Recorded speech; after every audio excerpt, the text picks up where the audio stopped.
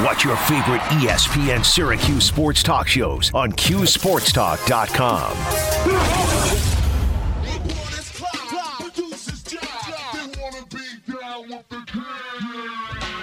This is Orange Nation.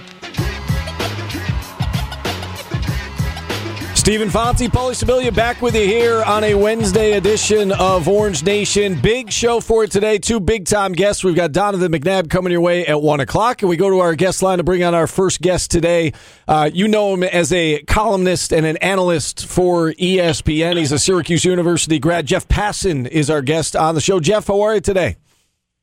Two Syracuse University 1998, 1999 students on the same show. I'm very impressed. Dynamic duo. I was a lowly freshman when Donovan McNabb was a senior running around and owning the world. You may not know this, Jeff, but you are a legend on our show. You came on with us about 2 years ago, and you had to leave the interview after like 90 seconds because there was a free agent signing that you had to pass along. You had breaking news, and you abruptly got off. You were very nice about it, but you got off the phone, and it's legendary. So everybody else is fighting for second place when it comes to best guests on our show all time. You certainly hold the honor at this point. I have to confess, I actually think I just had to go to the bathroom and needed to come up with an excuse. Sorry about that. Well, it was a good excuse. It worked. Let's talk some baseball. There's a lot to get to. I want to talk Yankees. I want to talk Mets. I want to start, though, with the scene that we saw last week with that Field of Dreams game, because there's so much that Major League Baseball doesn't get right. Man, they hit that out of the park with just the visuals and the scene and the stadium and the game, and I mean there was so much to love about that game. Your thoughts on that particular event moving forward? Do you think they should do something like that every year? Do you think they should do it in the same location every year? What were your thoughts about that Field of Dreams game? I'll be honest, I did not watch a single pitch of that game because I was up in Boston. And this ties back to Syracuse, so I promise I'm not going off on a complete tangent here. But a guy named Chris Snow, who was with me for 3 of the years I was at Syracuse and worked at the Daily Orange with me, was diagnosed a couple of years ago with ALS. And he was given 6 to 9 months to live. And here we are 2.5 years later. He is not only still alive, but he threw out the first pitch at Fenway Park that day. Wow. So a big group of us, many of whom are Syracuse alumni, got together that day and were otherwise preoccupied. I saw highlights. It was very cool. I don't know about the repeatability factor. Part of me wonders if this is like a one-time, okay, that was really rad, and we're going to keep seeing it with teams that aren't interesting, and like the Cubs and the Reds next year. Yeah. I mean, this almost feels like a Cowboys Thanksgiving type thing where the White Sox should be in it every year and just have a rotating cast of characters. So you're still honoring, I suppose, a team that doesn't necessarily warrant honoring in the Black Sox, but still that's part of baseball history. And the whole point of this, right, is to tug at that nostalgia and honor the history that is such a part of the fabric of Major League Baseball and really attracts people, I think. I mean, I heard from more like random one-off baseball fans, neighbors, people who my kids go to school with. Are you at the Field of Dreams game? Than I have for anything in a really long time. Yankees, of course, lost that game in dramatic fashion. They've lost a lot of tough games this year. Like when you look back on the season, games that they probably should have won that they let slip away. Yet here they are, tied for the first wild card spot now after last night, tied with the Oakland A's and the Red Sox percentage points back. What has changed for the Yankees? They were 41-41 back on July 4th, and since then they've won 71% of their games. What has been the difference for this Yankees team? I think it's been a couple of things. I think number one, they have been more patient hitting. I think they've done an incredibly good job in close games, and that doesn't tend to be the sort of thing that replicates itself. So there's part of me that sits here and thinks, okay, don't go crowning the Yankees right now because they were really mediocre for a lot longer period of time than they've been really good. And while I understand that this team that has Joey Gallo now and has Anthony Rizzo and has Luis Gil pitching the way that he is a more talented team, I still don't think that the Yankees are the creme de la creme in the American League. I still think that there are flaws in that lineup, and that beyond Garrett Cole, there really aren't any starting pitchers there. While they have depth, there are no guys who I look at them and say, this is somebody who I am going to trust in a playoff game. Now, you can make the same argument for the Houston Astros. And you can make the same argument with the Chicago White Sox, and certainly when it comes to starting pitching, or just pitching altogether with the Tampa Bay Rays. But the reality is, at this point, those teams all have better records than the Yankees, and the Yankees are going to need to, in all likelihood, use Garrett Cole in the wild card game, which limits him to only one start in a division series, and the Yankees are going to be inherently disadvantaged because of that. You know, you look at the American League East, Jeff, and, you know, we talk about certainly the Yankees and Red Sox and even the Blue Jays, and, you know, they're fun to watch, but yet it's the Tampa Bay Rays leading the way, and they've got a little bit of a comfortable cushion right now. I mean, 5 games clear of the Yankees, 5 games clear of the Red Sox, 9 games clear of the Blue Jays.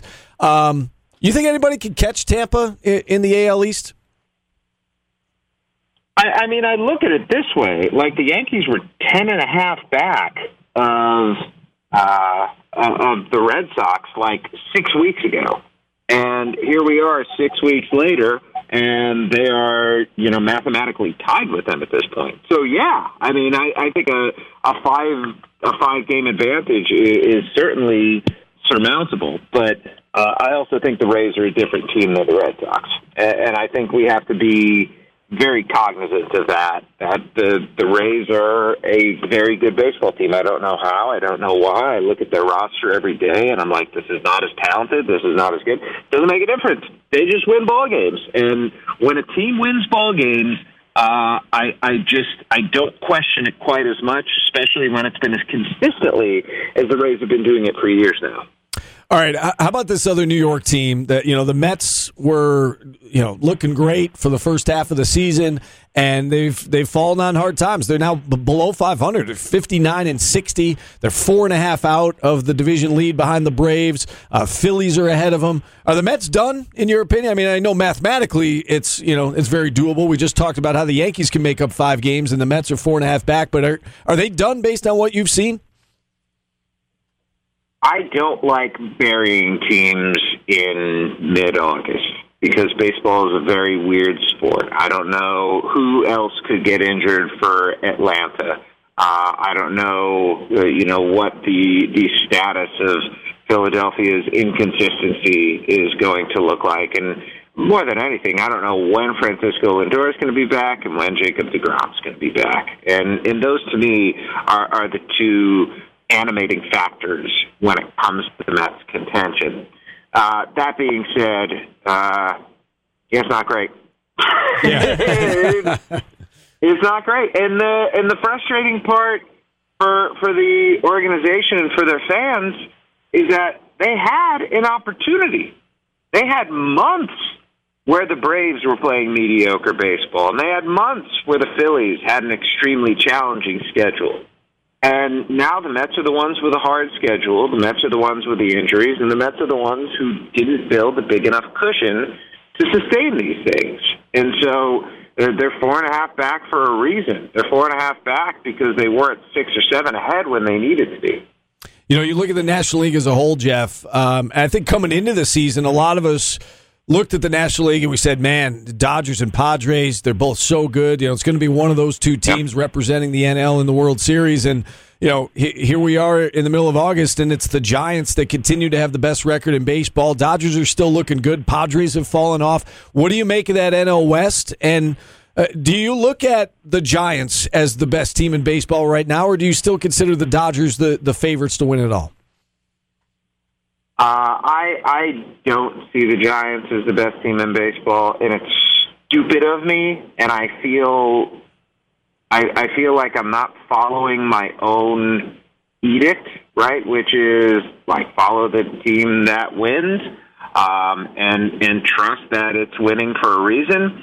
I just, the Dodgers, if you look at record, are like second or third best right now, and they've also got more talent. And I worry about Mookie Betts' health, and I wonder about Clayton Kershaw, and those are two guys who really matter. But the fact that the Dodgers have played as well as they have without them, I think, is indicative of something. That being said, the Giants have been the best performing team in baseball all season. And that is something you simply cannot and should not discount. And more than that, Buster Posey's back and healthy. Brandon Belt is back and healthy. Brandon Crawford's been great all year. Evan Longoria just came off the injured list. I know I'm talking about a bunch of olds, but these are olds who are performing. And while I don't believe in modern baseball history, the oldest team by weighted average age, which the Giants are at 30.7 years this year, has ever won a World Series.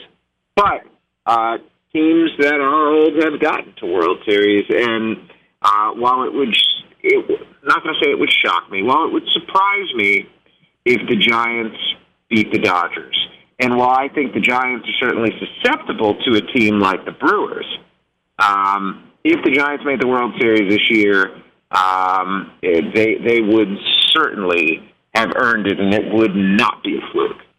I got to just ask one quick question of you, Jeff. I'm a Padres fan. They're a game and a half up on the Reds. Yeah, I know, right? They're a game and a half up on the Reds. Who do you see getting that final wild card spot out of the NL?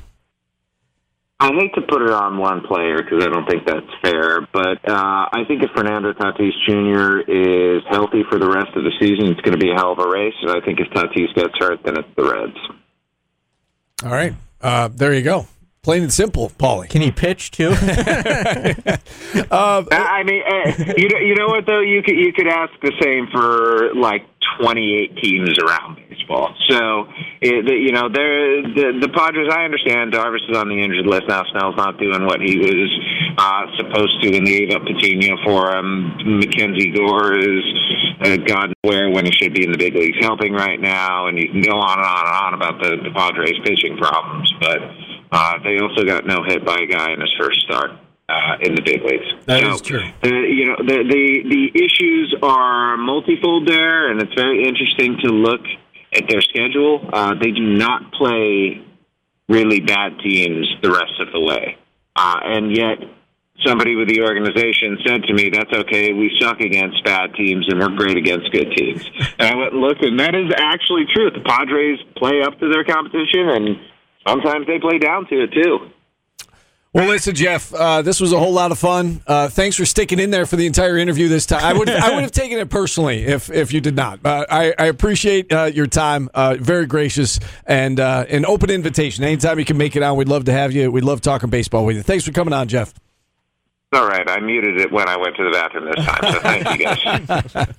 There he is, Jeff Passan from ESPN. And with that, we'll open up phone lines the rest of hour number 1, 315-437-7644. We can talk baseball. We can certainly get into football as well. We've got Donovan McNabb set to join us at the top of hour number 2. We're back after this on ESPN Radio.